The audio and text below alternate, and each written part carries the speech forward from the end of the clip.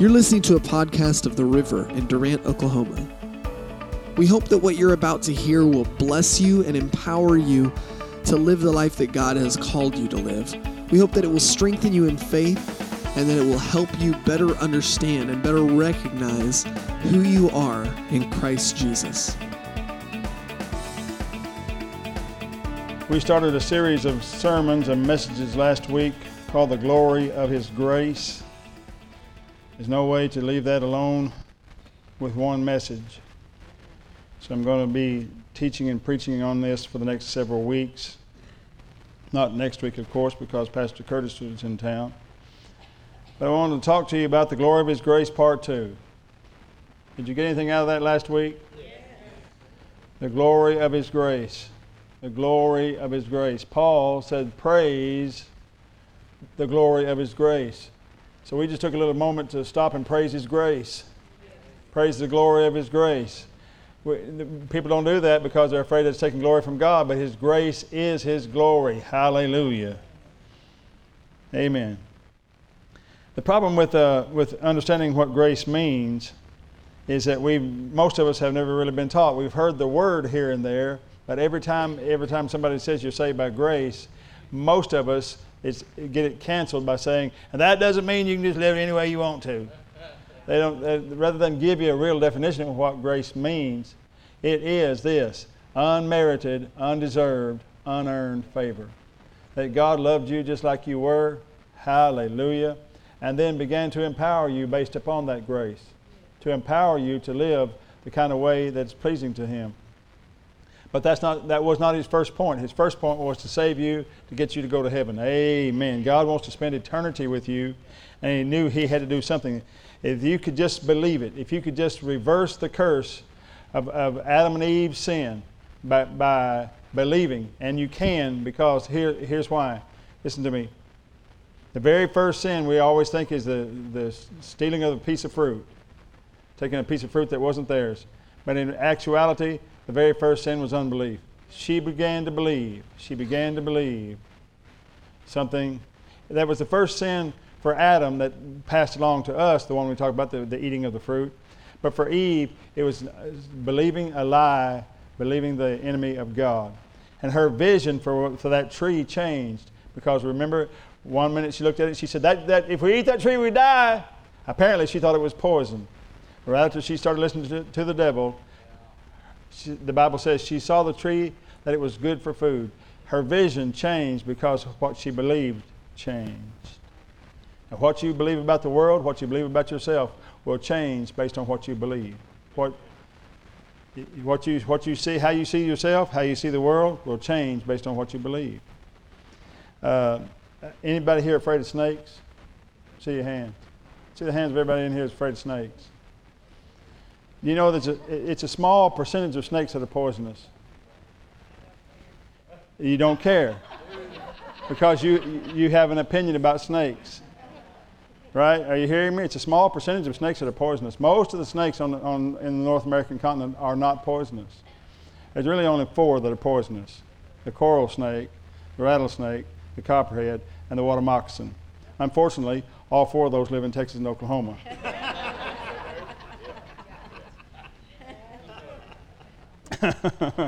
When they have family reunions, they come here. But you shouldn't be afraid of all snakes, really. But the reason you are is because you don't want to take any chances for the bad ones.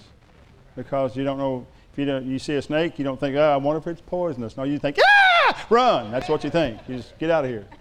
You don't think, I wonder if it's poisonous. You get out of the way. But with that kind of thinking, you see, that's what legalism has done to the church. Made us afraid of everything. Made us afraid of everything. Fear, insecurity, guilt, loneliness, exile, anxiety, and frustration. The fig leaf is back on men. They put it back. They keep putting it back on it. Every time Jesus makes us free, you hear somebody say something, and they try to put more back on you. It's like that guy that said, I want to buy a new boomerang. And by the way, could you tell me how to throw away my old one?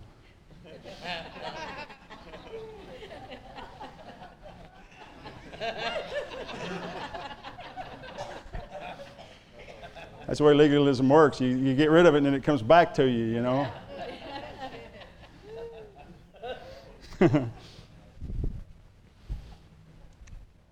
Genesis chapter 6.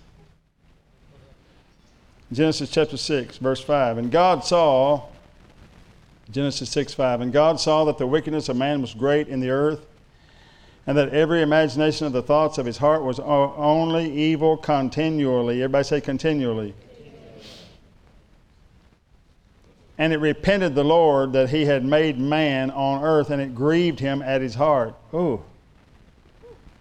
And the Lord said, I will destroy man whom I have created from the face of the earth, both man and beast, and the creeping thing, and the fowls of the air, for it repenteth me that I have made them.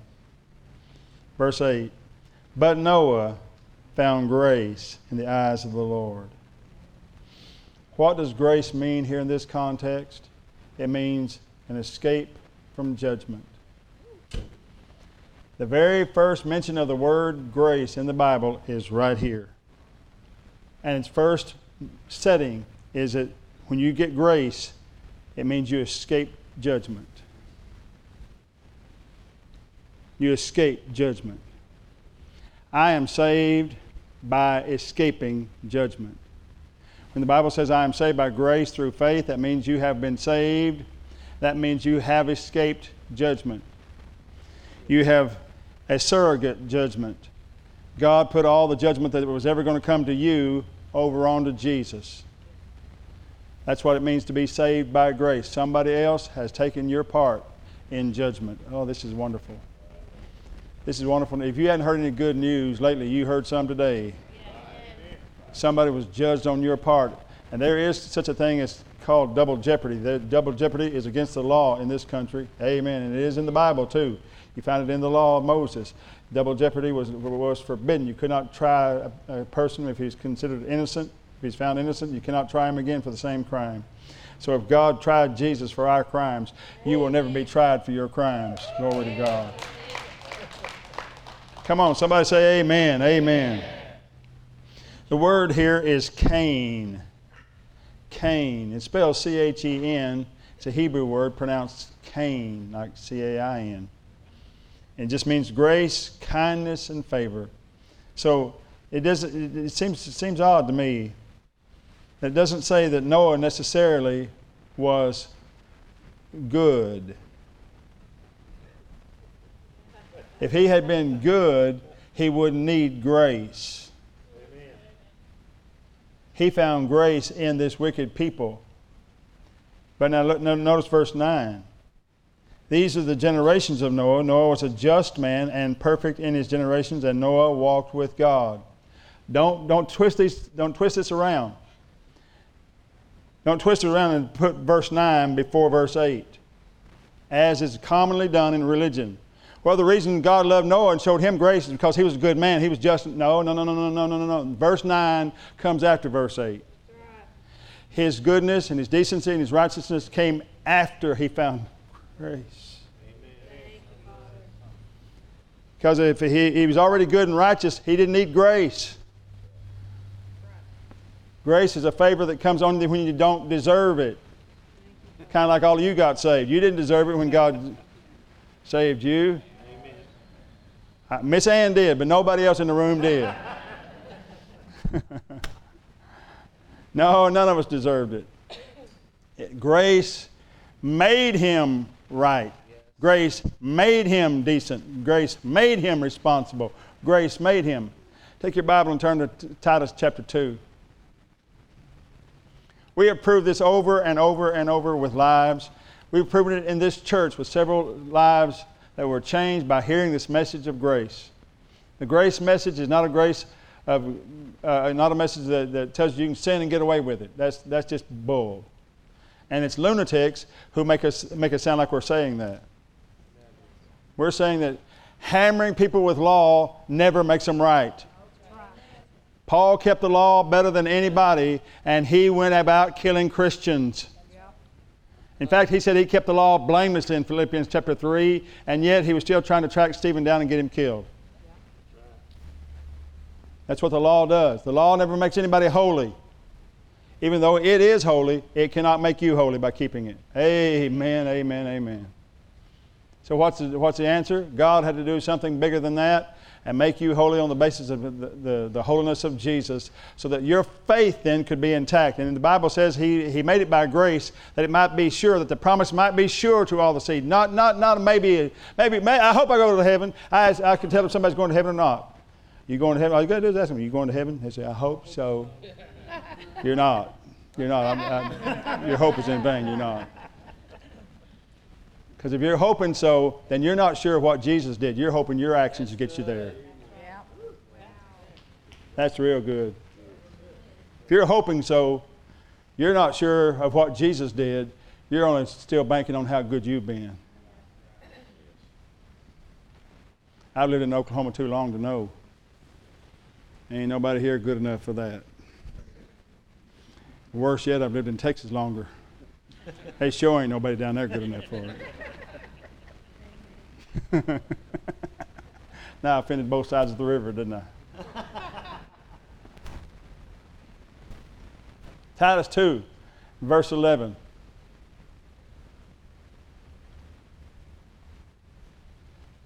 For the grace of God that brings salvation hath appeared to all men. What does it say? Teaching us that denying ungodliness and worldly lust, we should live soberly, righteously, and godly in this world. Now, wait a minute. My own soul didn't teach me that. My soul let me get away with all kinds of stuff. My soul said it makes sense to overeat. My soul said it makes sense to take these drugs. My soul said it makes sense to take what doesn't belong to me. My soul said, well, he owed it to me. My soul said, well, she's too good looking to pass up. My soul didn't let me get away with all that. But the grace that came to me began to teach me that denying ungodliness and worldly lust, we should live soberly, righteously, and godly in this present world. Grace teaches you to live decently. I don't have to get up here and bark about it. All I got to do is tell you what you have available to you. What you have available to you. The more I bark at you about your sin, the worse you're going to sin. You're just going to get real good at hiding it. I've been to church a long time. I know what I'm talking about. But the first thought of grace is that it is an escape from judgment. Verse 9, it says, these are the generations of Noah. Noah was a just man and perfect in his generations, and Noah walked with God. It's an escape from judgment, and secondly, it's an endowment of righteousness. An endowment. Now listen to me. He was righteous on the basis of grace.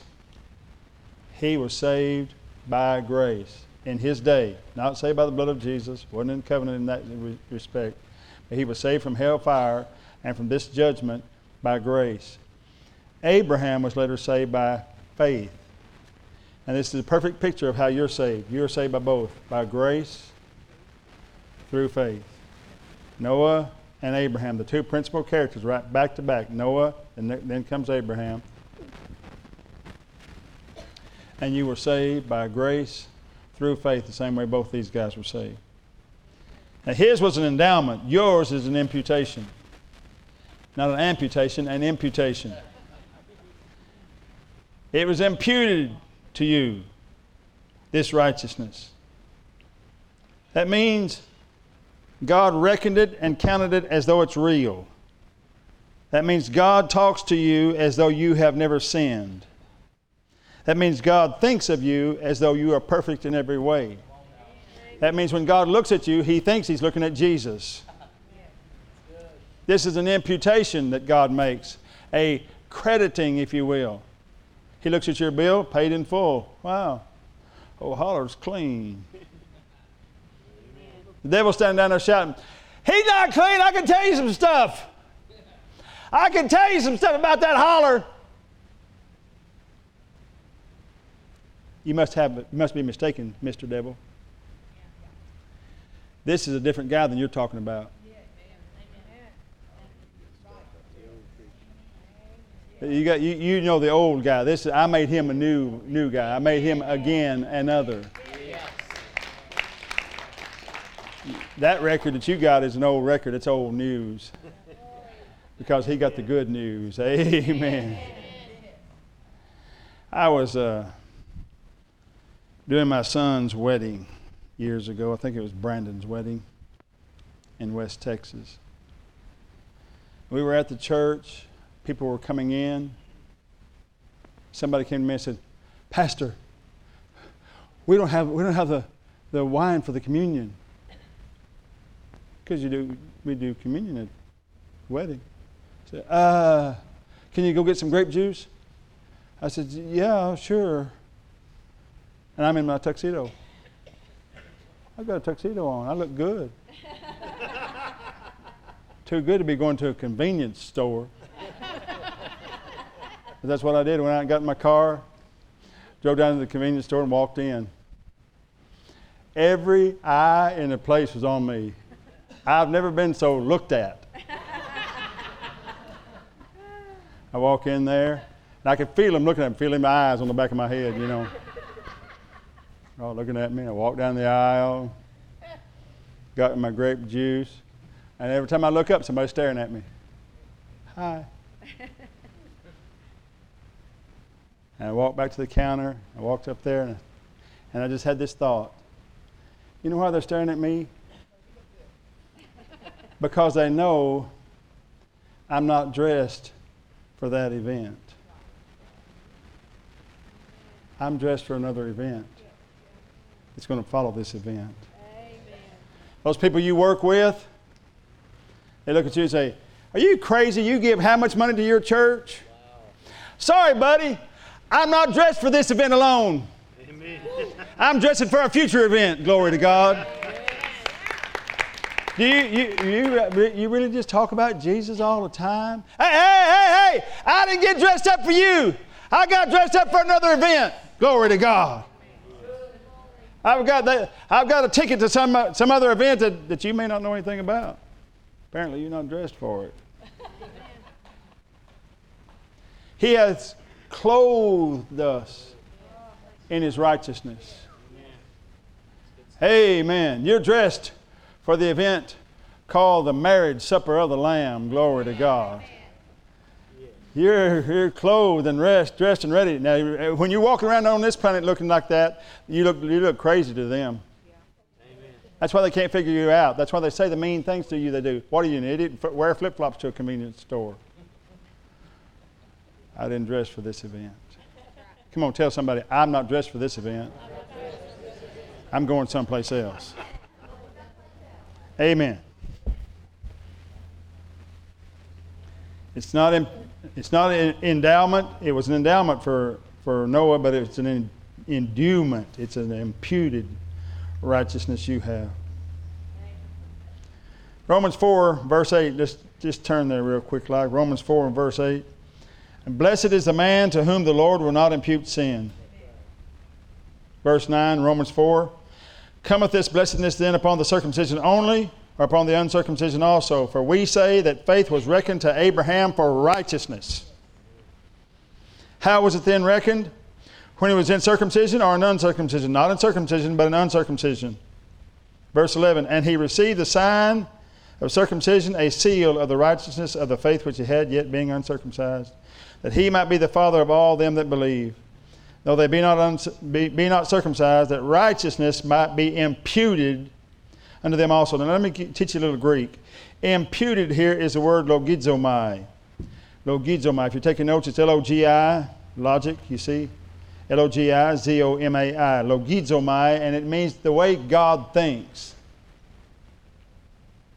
It's imputed to you, not to make you think that way, but to show you how God thinks about you. God thinks of you as righteous. And then he says this, that the grace of God was revealed to us. Let me go back to Titus chapter 2 for just a minute. Verse 13 of that chapter says, looking for that blessed hope and the glorious appearing of the great God and our Savior Jesus Christ, who gave himself for us, that he might redeem us from all iniquity and purify unto himself a peculiar people zealous of good works. So the teaching part of grace is to make you able to do. Right after God says all these things about Noah, God showed grace to Noah. Noah found grace in the eyes of the Lord. And then he says, Noah was a good man and righteous in his generations. And then he says, now I want you to build an ark. All that God has given you is for a reason. He wants you and expects you, just like you do your kids, to be busy. As long as you've got it straight that you're not trying to work to go to heaven. When you get that straight, that you're not working for heaven, you're working because you're going to heaven. Amen. He wants everybody in the church to have a job. Not just to bring in a paycheck, but he wants us all to be busy in the ministry some way. Running a soundboard, working in the nursery, doing something, cleaning the building, something, some way that you can find to serve God. Noah felt like, build a boat.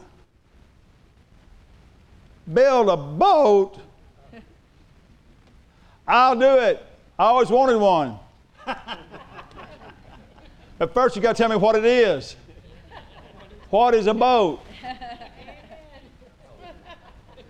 Well, it's going to rain. It's going to what? What's rain?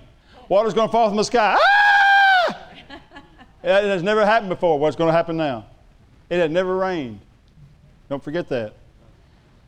Why would it need a boat in a place where it never rains?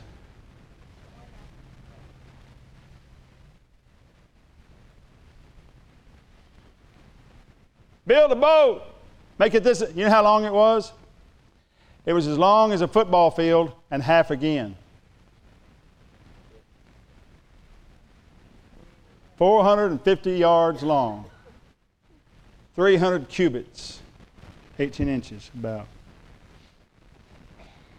It was a big boat. And it was pretty narrow. I saw a demonstration done about the boat one time. It was built more like modern aircraft carriers, long and narrow. And that's the kind of boat you need for buoyancy in global tidal waves. Can you imagine what a tidal wave would look like? You're not working for heaven, you're working because you're going to heaven. That's good. Who said that? Anyway, can you imagine what a tidal wave would look like with no land breaks? That might just go around and around and around. And he was riding these big waves on a global flood. Scientists know that there's no way. There's lots of argument about it, but a lot of even secular scientists refuse to believe that the Himalayas came up from under the water. They refuse to believe that the Himalayas, as high as they are, they do not believe that they could have gotten that high from under the ocean. Now, some of them do, but some of them say that just is impossible. The Himalayas were never under the ocean. And yet, they find seashells on top of the Himalayas.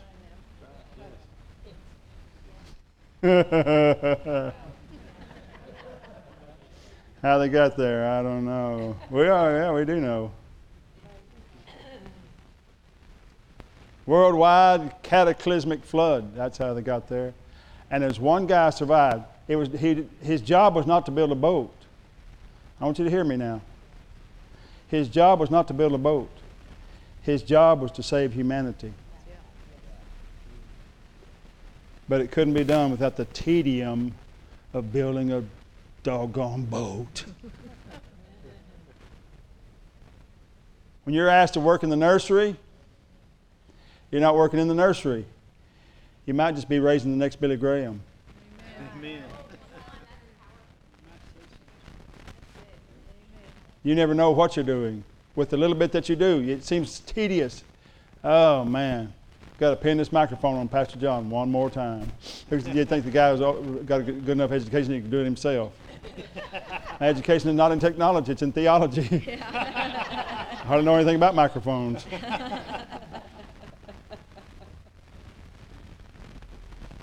I need somebody dependent on me. I need somebody to know how it works. I need somebody to make it work for me. Glory to God. But you're not pinning on a microphone. What's he doing? Helping the message of the gospel go out. Everything you do in service to the King, it seems like you're just building a boat, driving another peg. Remember, he built a boat in a world where there were no screws or nails. I don't know how it ever held it together. How it ever held together was amazing, but it did. And then he put elephants on the thing to test it, I presume. But every kind of animal there was on it. Had them all the big ones on there. Had the rhino, the hippo, the elephant. I hope he spread them apart, don't you? Instead of all the weight on one end. The boat looking like that. Going. Pardon where my mind goes.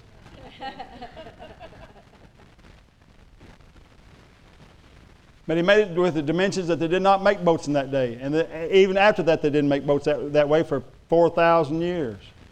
They were always wider and shorter. He made one like God said, and he knew it would handle the waves of a cataclysmic worldwide flood. Wow. Can you imagine how seasick those animals got at first? Woo, I've never seen an elephant throw up, but I bet it's something. Seen a dog throw up, and it's about 100 times bigger than that. Like 100 dogs at once throwing up. I don't know. It'd be awful. It'd be awful. But what's he doing? Oh, man, I can't believe I got elephant puke everywhere. No. You're not enduring that. You're saving the world. You're saving the world. You've got to keep your eye on the prize. Why are you doing what you're doing? Some of you are in college right now. Some of you are in high school. You're thinking, oh, I just hate these tests. No. You're not taking a test. You're finishing a goal for the prize of your life. You're not even going to land a job to have a job. You're landing a job to be a witness, to have a station where you can be a witness for the kingdom of heaven. Amen. Glory to God. We're out here to save the world. We have a mission, which is our mission. Our mission to take as many people to heaven with us as we possibly can. That was the whole point. The endowment. Now listen to me. You read the instructions, read all that God told him to do with this ark. It was an impossible assignment. An impossible assignment. For one man and his 3 sons to build that boat. I mean, it just seems impossible. With no screw guns. Just pegs and wood. That's all they had. And wooden mallets. It boggles your mind. But they did it. And when it landed, that ark landed on top of a mountain called Ararat, which simply means the judgment is past. Come on, everybody say Noah found grace. Noah found grace in the eyes of the Lord. That's what it means to you. That's what grace really means. Its primary definition is the escape of judgment. And you have escaped judgment today if you're saved by grace. Would you bow your heads with me and let's pray together? Father, I thank you for your power to save. I thank you for this thing called grace. And we praise the glory of your grace today, that you brought us out of darkness and into your marvelous light. I thank you, Father, in Jesus' name, for every person here under the sound of my voice, that the grace of God is for them, is to them, and is working in them today, empowering us for supernatural service. You gave us this escape of judgment, and you gave us this endowment of power and endowment of righteousness. But I also thank you, Lord, that you have given us this thing for service, this empowering for supernatural service. Grace makes us happy to work, happy to serve, knowing that every peg we drive is another moment closer to saving the world.